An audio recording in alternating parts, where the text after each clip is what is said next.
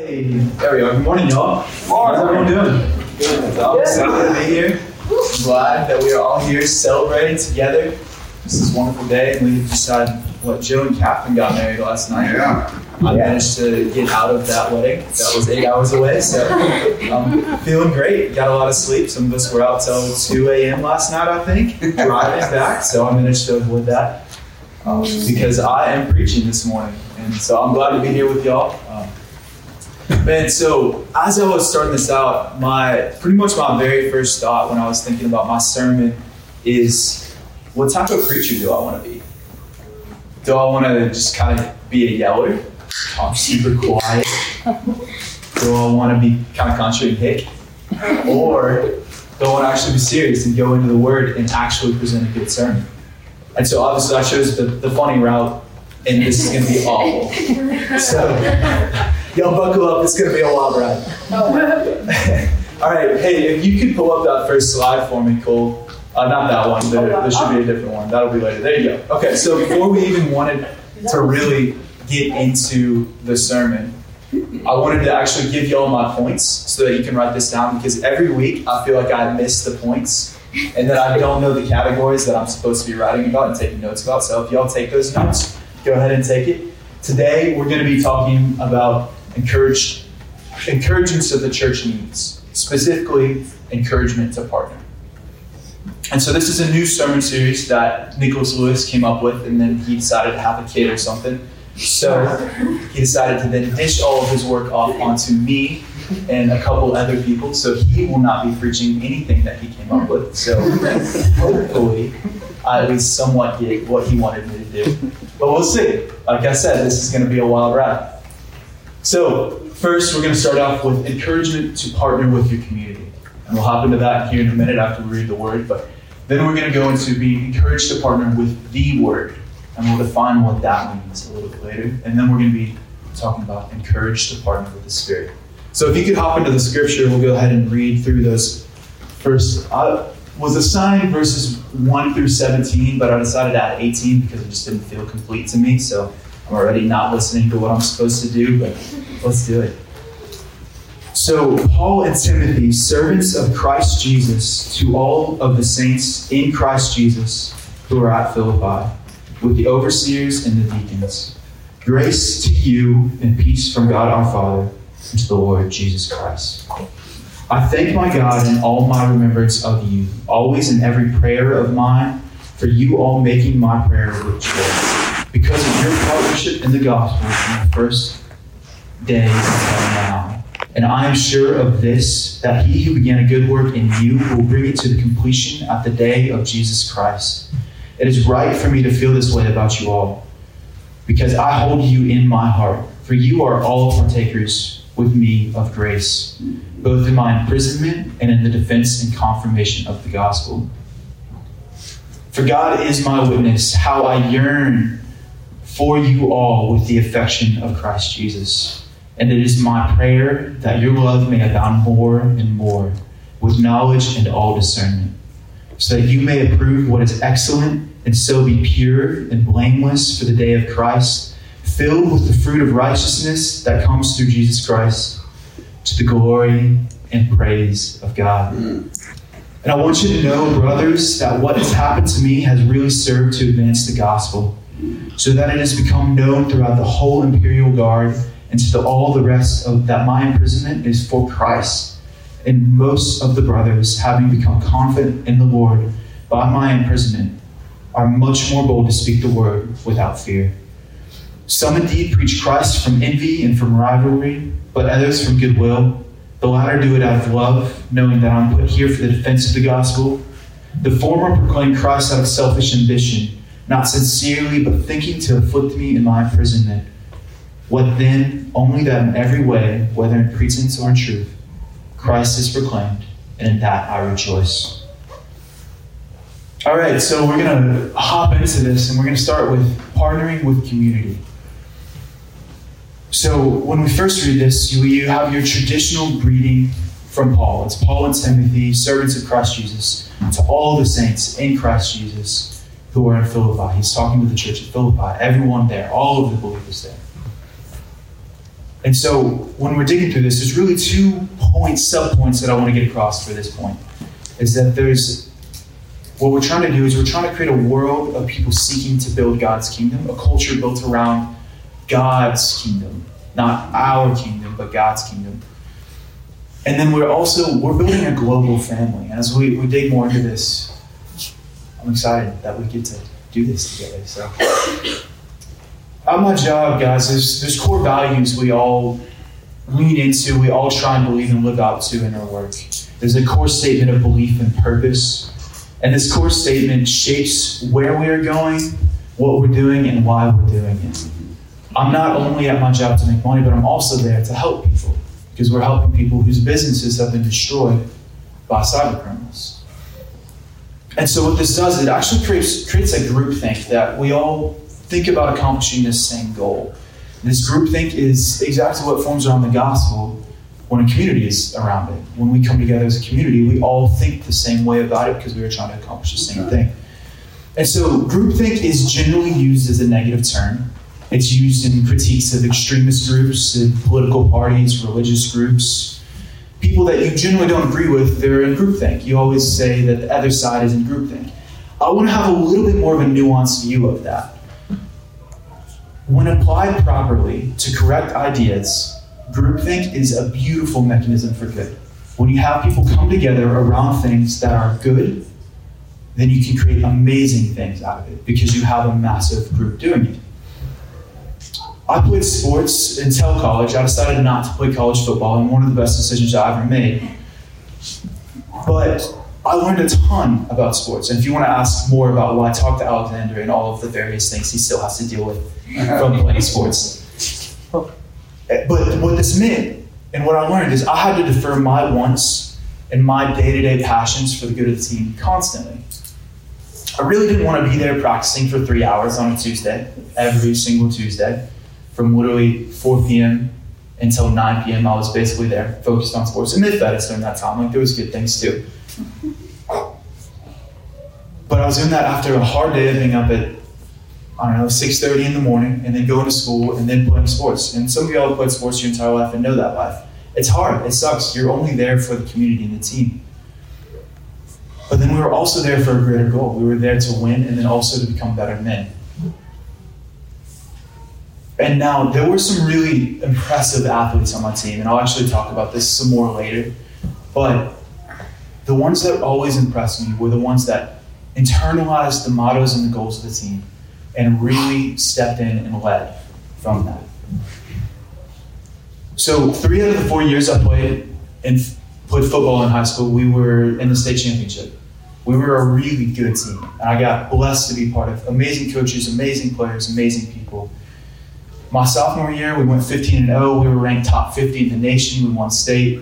Really, no one contested us at all except for the final game where we had a really close, amazing state championship game. One of my favorite memories.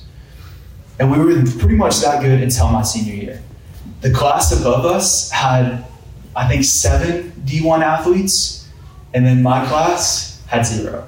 The class below us had 1 lineman.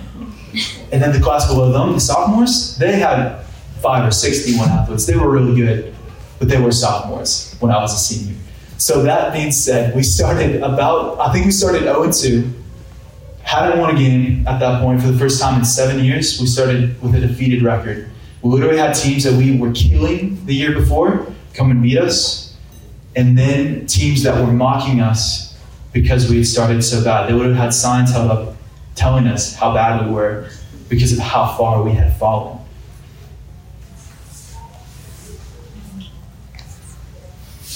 So I want to say that we did incredible, and we turned around and won state that year. And honestly, we did. We didn't win state, but we had an incredible year. And we turned it around.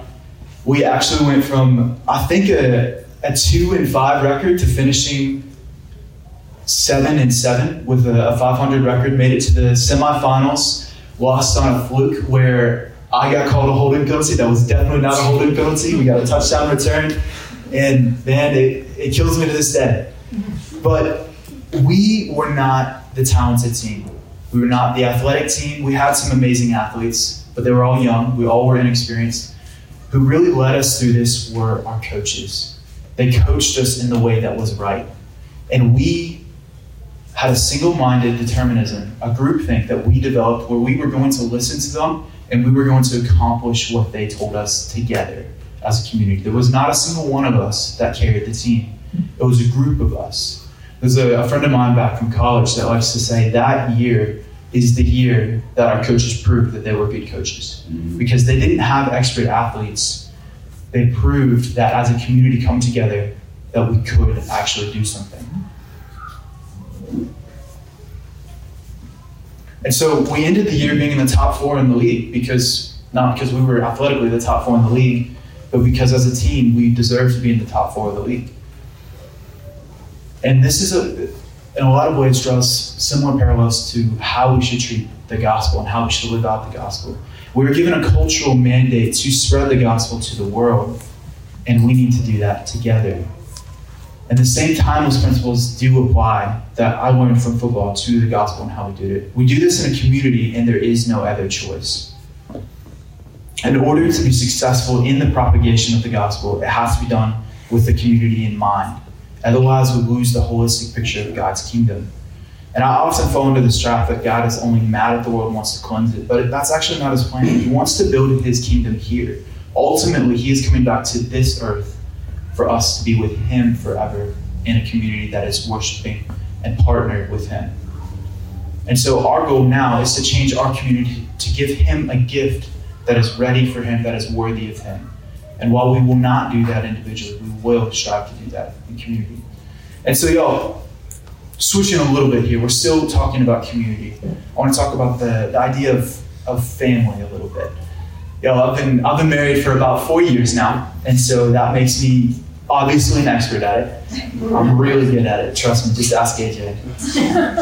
So there's a couple things about being married, and if you aren't married yet, you'll get to experience this later in your life, of where when you're married, you have a partner. I share things with her. That's good, bad, ugly, things I'm excited about, things I'm not excited about, and usually that's really, really good. Sometimes it's hard. Sometimes it's really painful. But we're going through this life together, and God willing, we will have each other for a long time. And through this, we've developed a knowledge of each other. AJ and I have been together for almost 8 years now. And so we've been married for 4 of those, and we're close. We know each other. And we don't always agree, but we are in this together. But that being said, I don't always make the decisions like I'm married and have a 4-month-old. If I was running my life, I would probably wake up at 5 a.m., I'd go for a run, and then I'd probably work for about 10 hours, and then I'd take a nap, go work out, go play Frisbee, go to a jiu-jitsu class, then I'd read a little bit, watch some jiu-jitsu, YouTube, and then go to sleep. That sounds great. It's an awesome life for me, but that's a terrible life for a family. And we have to remember that we are a community. Yeah. And when we focus only on ourselves and what is good to ourselves, then we lose sight of how we are trying to build this entire community together for Christ. This is not that life that I just described. If you talk to the world, that is a good life. That is a great life. And honestly, I would have a lot of fun living that life. But that is not the life that we are called to. We are called to a life of community, called to a life of putting the other first. We have to remember that we are in this together. So, as a gospel-centered church, that means everything flows out of the gospel and the teachings of Jesus. We have to actually understand a little bit of the ancient context and history here. And this word, knowing a little bit of Greek, really does help us understand what's happening. So, before I even started sermon prepping, about 2 weeks ago, I learned something about Greek that really made a lot of this way more clear for me. So, often, the word we read as you is a plural you, more like y'all. As you notice, that's the part of southernness that is stuck with me. So in older English, you would say thee or thine for a singular you, and you for a plural you. However, in our current modern English, we don't really have that written into how we talk, unless you say things like y'all or you-ins. Yes. So we turn this back to the scripture that we're looking at now. This turns something like Philippians 1:6. From I am confident that he who began a good work in you will bring it to completion, to I am confident that he who began a good work in y'all will bring it to completion. This is a communal changing. The Holy Spirit is changing us as a community. We are being changed, not just one of us. And so while we know the New Testament is often addressed to congregation, we forget that it is not reading just to us. We apply it to our own lives, and that's not wrong. But we forget the context of this is everyone. We are all coming up together. This is a communal plan, and you are not the center of it. And so I want to move on to verse 7 now as we talk about. I'll just read it to get us into it. And even it is right for me to be thus minded on behalf of you all, because I have in my heart, inasmuch as both in my bonds and the defense and confirmation of the gospel, ye are all partakers with me of grace. Notice that ye there, replace it with y'all. So we are partakers of grace. There is a fellowship around the good news. This is a communal good news. This is a communal societal good news. We are a congregation of similarly minded people that are seeking the same ends, to see Christ glorified and to bring his kingdom here on earth. And so as we're driven to be more Christ-like by the Holy Spirit that's given to us, we're not only doing this with our local community, we are actually joining a larger network of believers. We are joining the global family of believers. We are partakers of the same grace that allows suffering, the truly persecuted, and the martyrs to endure. And not only endure, but to live at peace while they're tormented. And that same grace is our grace. We share in that suffering, even if we don't experience it. And we can have compassion for those people in that suffering, even if we don't experience it. But this also means we are not only capable of endurance and character growth, but we are a family with them. We are a global family. And so when we work together for the gospel, we are joining God's inner circle, the global church. Everyone in the global church is God's inner circle. We are that family. And so when someone accepts the great call of following Jesus and bringing his kingdom here to earth, they join in our grace and our spiritual family. And we work to make that family as large as possible so that the grace received can be as large as possible, so that our family will be as large as possible. And so as we hop into partnering with the Word and talking about that, make sure to keep thinking about how you would do this in community. So starting in verse 8, for God is my witness, how long after you all in the tender mercies of Christ Jesus. And this I pray, that your love may abound yet more and more in knowledge and all discernment. Paul is praying here that we would grow in both love and knowledge and discernment. So how do we grow in these things? Well, we have to grow closer to Jesus. We have to, in order to grow in that relationship, we do need some frame of reference, though, and some working knowledge of who he is.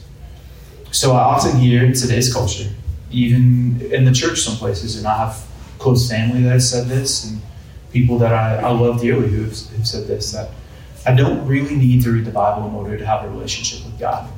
I can understand it without that. And God obviously is definitely powerful enough to move and speak outside of Scripture.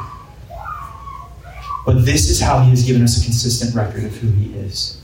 This is how we draw with consistency. How do I know what God is? It's what it says in the Scripture. And we can't disregard that. If we want to partner with Christ, we have to do our due diligence to grow in knowledge of who he is through the Word, and through that, we have to grow in discernment of how to use it too. So I was doing a little bit of research on how do we learn things, and this has been a big part of my life, is learning how to learn. And so there's a quote that really helped me understand memory in an interesting way. Is memory is the ongoing process of information retention over time. Right? So as you want to memorize something, you generally learn it over time. It's very few people can read a page of a book and remember that entire page of a book. You have to memorize it over time, and eventually it sticks into you. And we'll talk a little bit about why that is here in a minute. But first, I want to talk a little bit about what I was like as a kid. So back to high school, back to socially awkward Rooke before he was able to actually talk. Man, I've always been pretty good at school. I've been okay. Not usually the best student, but I've been able to hold my own. And that was the case until I switched schools. In high school, so in middle school I was doing great, and then high school I switched schools, things fell apart. And I learned real quick how misguided my view of my own intelligence was. And I had to learn how to do this thing called hard work. And it sucked. I would go to school at 7, I'd be in class all day, and then I'd go have to practice, like I said earlier, right? So I practiced, I would be there from 3:30, 4 till 7:30 at night at a minimum. And then, especially early on in my high school career, I would play freshman games, JV games, and varsity games. So I'd be playing 3 football games a week. And so on Tuesdays, when they decided to schedule them on the hardest day of practice as well, I wouldn't get home till 8:30 or 9. And then I was in advanced classes that I didn't have time to do the homework, so I decided to stay up for another 2 hours. But of course, I didn't want to do that.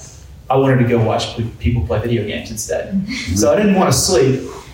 I just wanted to watch people play video games. So what that meant is, shocker, I didn't usually do my math homework.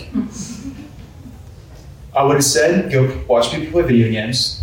And then the next day I would scramble to get my homework done. And then it would come in, I'd probably get a 60% on the homework. There'd be a quiz to see if I actually did the work. And I think I failed that quiz 9 times out of 10.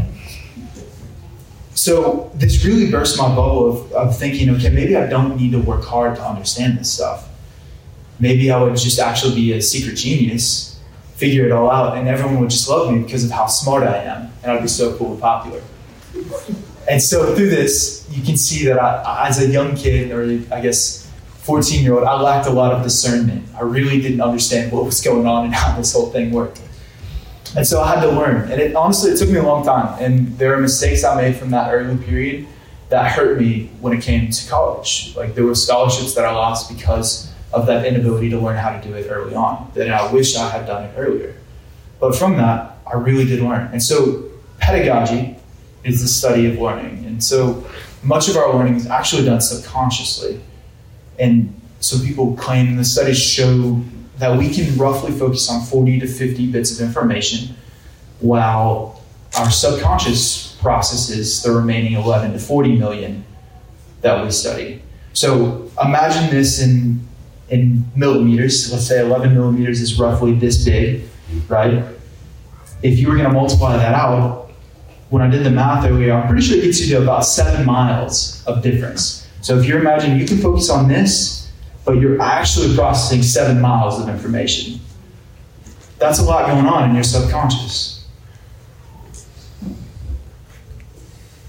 So what that means for us is we have to look at how Paul told us to study here specifically. Paul encourages the life of the mind, and that's a life of information acquisition, and then a life of the spirit, which is actually application of that knowledge.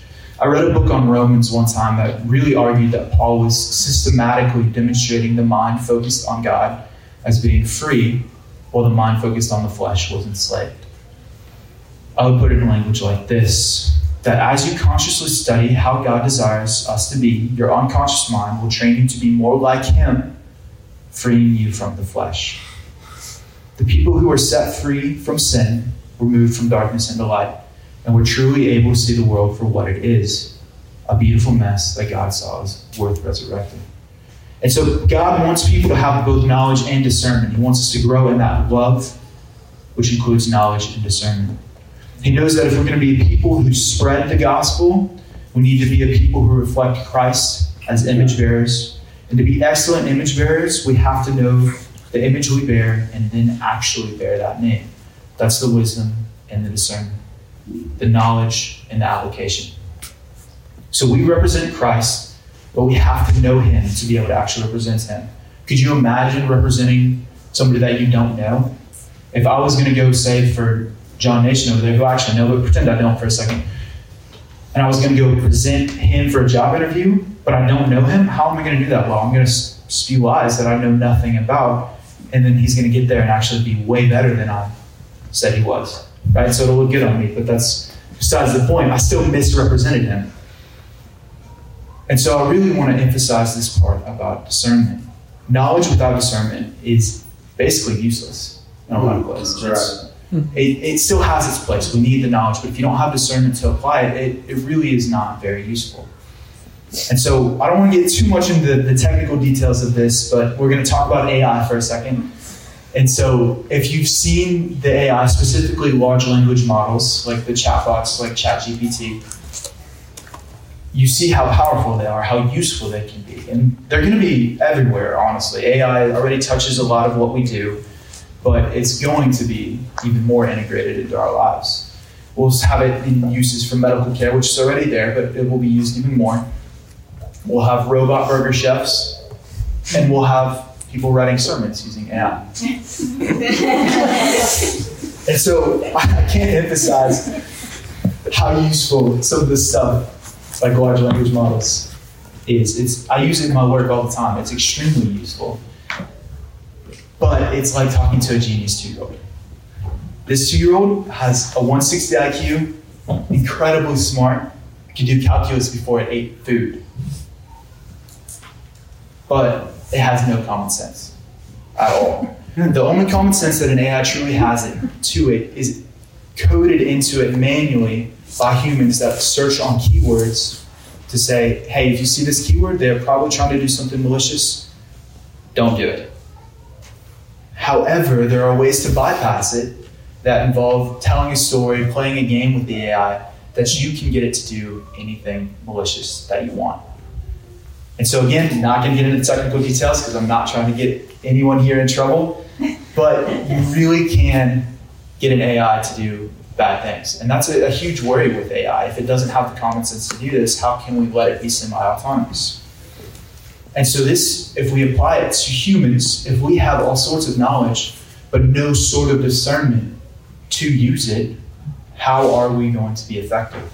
We're just going to be bludgeoning people with the truth. And so that means we have to grow not only in knowledge, but also in discernment. And that means application of that knowledge. And so this is how we grow in love with God, is knowledge of Him first, and then discernment of how to use that love. And so then we have to ask, how do we grow in discernment?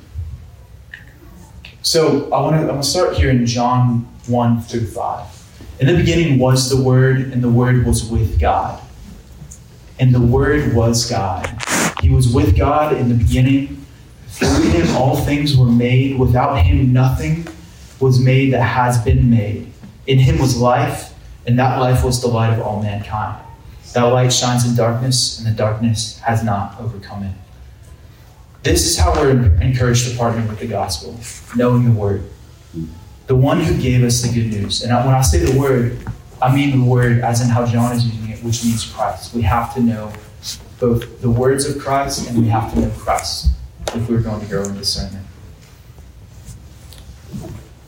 When Jesus says to us, teach others what I have taught to you from the Great Commission, He's telling us to apply knowledge in real-world situations. To make disciples is to take the knowledge that we have and then apply it to real-world situations and help people grow in doing that themselves. The gospel is knowledge that can be applied in all situations. It's timeless truths to hold on to and to hold dear to. They become a platform that we build the rest of our lives on. They are the rock that we build our house on. So we have to know the Word intimately for it is our treasure of knowledge for how to deal with the world. But then we must also discern truly in order to actually apply love. Again, important why we're doing this in community, not on our own. I bet we can all think of a time where we had this great idea, and then we realized later when talking to other people how great of an idea it actually was.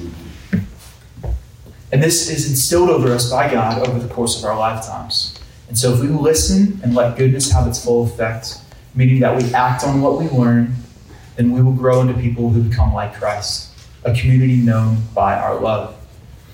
And we see a genuine example of this lifestyle from Paul. Paul exhibits a genuine desire for the good of these people he's caring for and loving.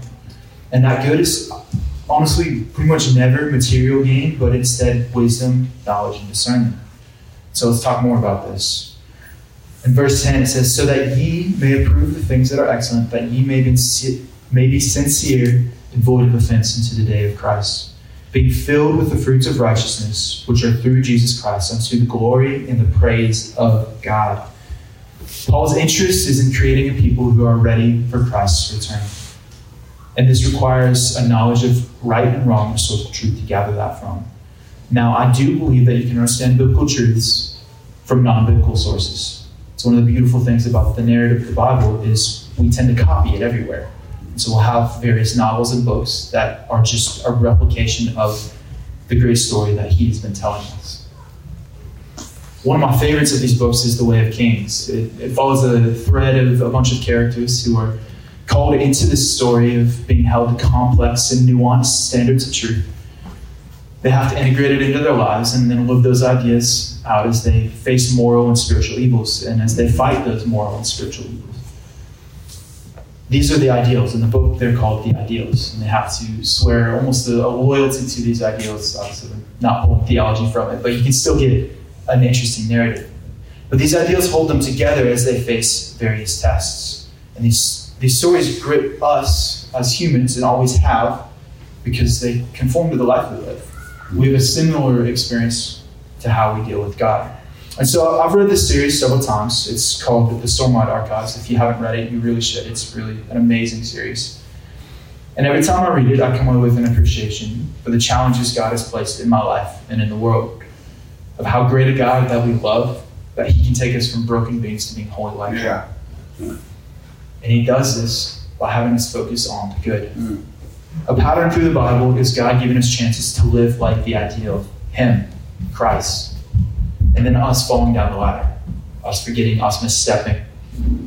And so every time I see a character fall in these books, I hurt for them. I hurt for them because I know that's me. I know I would make the same wrong decisions as them in the novel.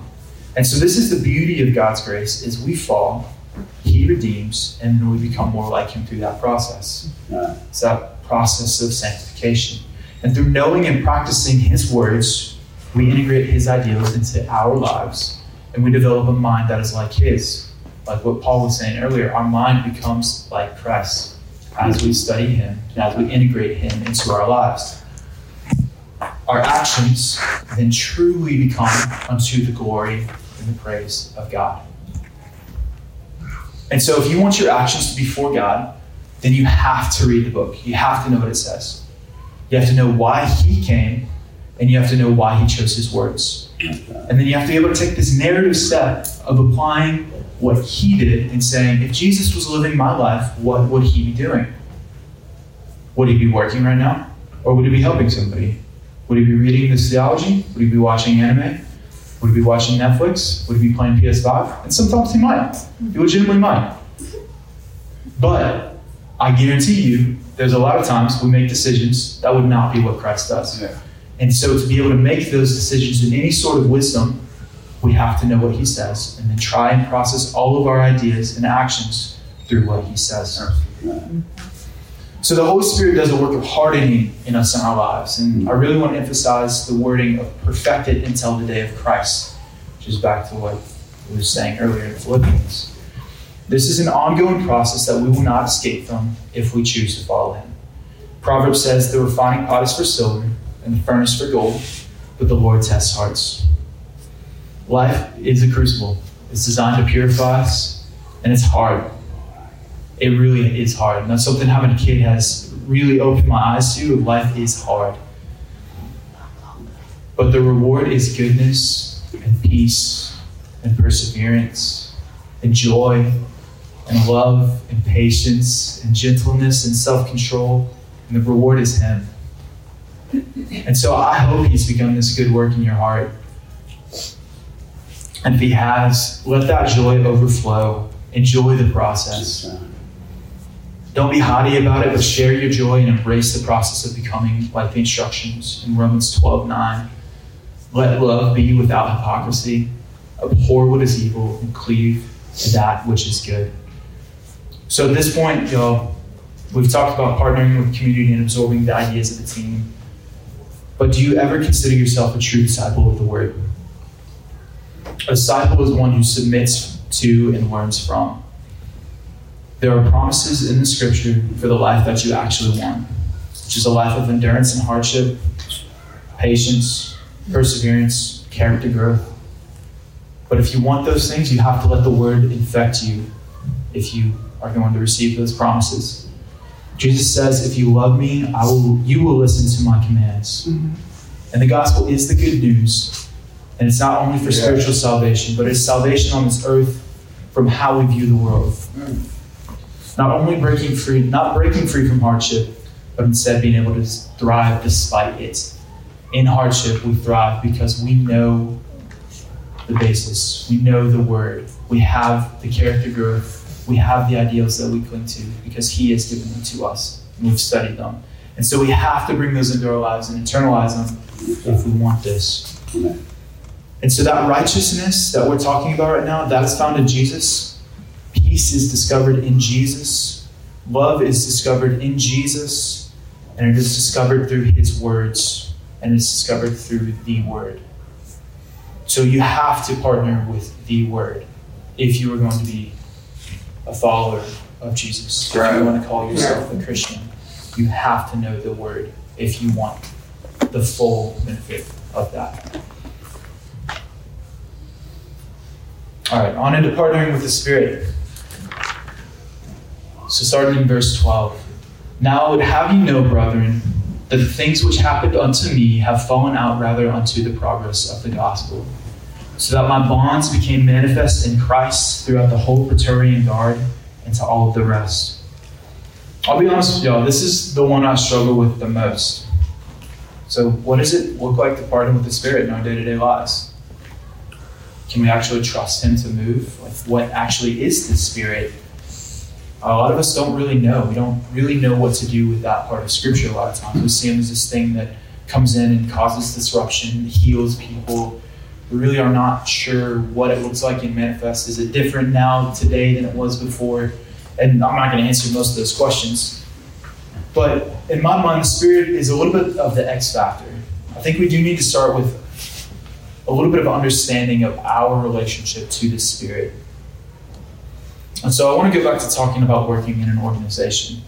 And Cole, if you could pull up that other slide now, the one that you pulled up the first time. So let's talk about engineering management here for a second. So if y'all don't know, I graduated from S&T with an engineering management degree and a computer science minor. And that being said, I don't use engineering management at all. I work in cybersecurity. I do nothing to do with engineering management at this point. However, this has always stuck with me when you're thinking about organizations. And there's this thing called the BCG Matrix. So the Boston Consulting Group is their consulting group. They're really well known. They've come up with a bunch of different business tactics that people really pay attention to. And so you have this graph here where you have market growth on the left and then relative market share on the right, or going towards the left. So you're going up into that top left corner is where you want to be. So a star is something with high market growth and high market share. A cash cow is something with low market growth but high market share. Question mark is something with high market growth but low share, so it could turn into something big one day. And then a dog has none of those. You don't want to be a dog. All of the rest of them are okay, but just don't be a dog. If you remember anything from the sermon, you're not a dog.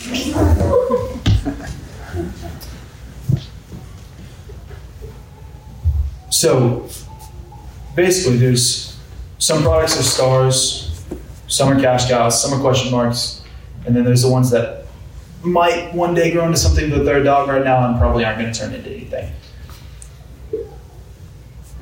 But the Spirit leads the church and an organization that often looks a lot like this. So the Spirit, if you think of him as the CEO or we'll say the leader of the organization, then there are times where he says certain things that this is exactly what we're going to do. This is the plan. We're going to go through it step by step like this. And then there's other times where he says, okay, this is where we need to get. I'm not going to tell you how we get there, but we need to get there. And when you have those times, you have to look back on your past and say, okay, you've led me well so far. We've gotten places so far. And so I'm going to trust that you have an idea of how we're going to get to this place that we have no clue of where we're going. And you say it. I will do it. And you follow the Spirit. And so back to what I'm actually talking about, the BCG matrix, if we're going to put Paul on this matrix, we would call him a star, right?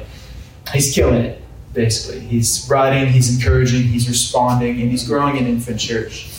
But then he ends up in jail, and that's it. He's in jail now. What's he going to do? So I got kind of curious and went down a little bit of a rabbit hole about Roman jail. And there basically were two basic forms of it, where you have your house arrest, you're a Roman citizen, you're all good, everything's fine. And Paul was a Roman citizen, but from reading this passage, it really sounds like he's around a lot of other people. I would say that he's likely in the worst form of Roman jail, the pit. And so it was either house arrest or you're in a pit. So I would say house arrest is better, but if you're in a pit, you're surrounded by a bunch of people. So in the pit, he's surrounded by convicts, he's surrounded by guards. But in this, he says, Paul's true bonds, his bond of spirit, was evident to the entirety of the prison guard and prisoner. And we read that in verse 13. So that my bonds were manifest in Christ throughout the whole Praetorian Guard and to all the rest. What the enemy meant for good was used by the Spirit. What the enemy meant for evil was used by the Spirit for good. Yeah. Right? In verse 14, and that most of the brethren in the Lord, being confident through my bonds, are more abundantly bold to speak the word of God without fear. The Spirit moved through Paul's imprisonment, and the other believers were strengthened in their witness. Here in my version that I'm reading right now, it says they spoke without fear. In the ESV, I think it says something slightly different, where they were much more bold to speak the word it says without fear. Okay, yeah. So it says it without fear. So think about that. When was the last time you spoke the word, the gospel, without any sort of fear, without any sort of fear of rejection, or any sort of just nervousness that it's just not going to go well? The Spirit uses bad situations to build faith so that we can speak without fear because He's been good to us. And this was a people that really took Jesus seriously when He said, do not fear the ones who destroy your mortal body, but instead fear the one who can destroy your soul. And they really understood that men were not to be feared, but instead our trust is in God. So in 15 it says, some indeed preach Christ of envy and strife, and some of goodwill. The one do it of love, knowing that I'm set free for the defense of the gospel. I'm set for the defense of the gospel. But the other proclaim Christ of faction, not sincerely, thinking to raise up affliction for me in my bonds. And what then? Only that in every way, whether in pretense or in truth, Christ is proclaimed, and therein I rejoice. Yeah, I will rejoice.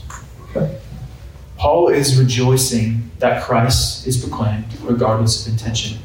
Because there are those who will hear the truth, and the Spirit will work with that truth, regardless of the situation of how they heard it. Ultimately, God will not be frustrated. If He wants something, it will happen. He obviously wants us to work with Him, and that is our choice. That is where we can choose to partner with Him in this and partner in the Spirit with this. But if we don't, we are missing the opportunity to partner with the Holy Spirit, the Helper. We're missing one of His great promises. And so He's constantly inviting us to listen to Him and to know Him, but often we don't actually listen to Him. So we have to ask ourselves, do we want to live with the Spirit's direction and partner with Him? Or do we want to live with our own wisdom? And so I'm preaching this at myself more than anyone else in the room because I am so guilty of this, y'all. Do we really want to partner with a God who might bring you to prison? A God that might make you witness to convicts? Or honestly worse, your family? However, it is in those moments where God shines through, where the Spirit moves in power and authority. The Spirit is who ties us together, y'all. Community, word, missions, church. Without the Spirit, all I'm saying is talk. Without the Spirit, this is just a social group. We're just here to enjoy community with each other, which is not wrong. But without Him, this doesn't have meaning beyond that. That's right. Without the Spirit, honestly, y'all, this is just a book. He's what brings life to this. Yeah. It's the Holy Spirit who brings life to the words of Scripture.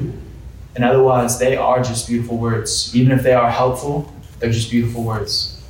Thank God we have the Spirit. Man, there's a story of Moody. He's the founder of the Moody Bible Institute, and he always attributes his success to the Spirit. He's pretty consistent saying, I didn't really do anything. This is all the Spirit's work. So he talks about having a time before where he really didn't seek the Spirit's help, and then having the Spirit's help after. And it went from largely unknown to evangelizing to thousands across the world. And when someone came to see how he was so successful, they told him, this is obviously God's hand on your life. There is no relation between your personality and your success. So next time you want to compliment someone and say that God's doing good work, make sure to really rip them down. So, and the worship team can go ahead and start coming on up if they want to. I grew up hearing stories of missionaries who never saw any salvation for years. And then it exploded after years of dry ministry, years of prayer. The Spirit works in His time and in His way, and our job is to open ourselves as vessels of His grace. It's going to be done regardless. So why wouldn't you want to be a part of it? I really want to ask that seriously. If you want to be a part of this, you have to say yes to Him. You can't just say, I'm a Christian, make me part of it. You have to take that step of providing yourself as the vessel to do it. So God has placed many avenues of encouragement and accountability for us, and that is community, the Word, the Spirit, are just a few. But to me, they are probably the most important ones that we have to live with daily. We have to be daily in the Word, we have to be daily around community, and we have to be daily praying to and listening to the Spirit. But they don't exist in a vacuum. They all are interconnected and relate to each other. They rely on one another for the full expression of our faith in Jesus. If we're not living in community, we have no opportunity to follow the second greatest commandment of love your neighbor as yourself. If you're not in the Word, we have no capacity to learn about Jesus and to apply His teachings. In Isaiah, it says, "Oh, that you would pay attention to my commands. Then your peace would have been like a river and your righteousness like the waves of the sea." And finally, if we do not work with the Spirit, not only are we missing the lover of our soul, but we are missing opportunities to live a life of kingdom power, a life that takes ground away from the enemy and creates God's kingdom here on earth. If we choose to partner with these things, as we're encouraged to do, there's not only the promises of God for glory and eternity, but there are countless examples of people who have lived faithfully for God, who have gone on to leave a legacy that they could have never created for themselves. A legacy built on partnering is one worth building. So, y'all, I'm going to end this with just a couple of questions to really think about as we're going into the rest of our week. Really search yourself and ask, am I partnered with community? Am I in a small group? Do I have community with like-minded goals to accomplish good works, to give as a gift to God? And then know the Word, both in spirit and truth. Live it out. Learn to live with discernment. Go make mistakes, and then ask for forgiveness, and keep on learning. And then open your heart and mind to the Spirit acting in ways that you don't expect. And don't be afraid to take risks for the kingdom, for its good. Let's pray, y'all. Yeah, Father, we are grateful for this time. We're grateful for your Spirit. We're grateful for this community. We're grateful for your word so that we can grow to be more like you. Father, I just am honored that I get to even preach your word, honestly. This is a blessing and a privilege, and I pray that it's one that we all take seriously and we all strive to serve you in the way that we can. Father, be with us as we live our lives, and thank you for the goodness and the glory of the things to come. We love you, God. Amen. Amen.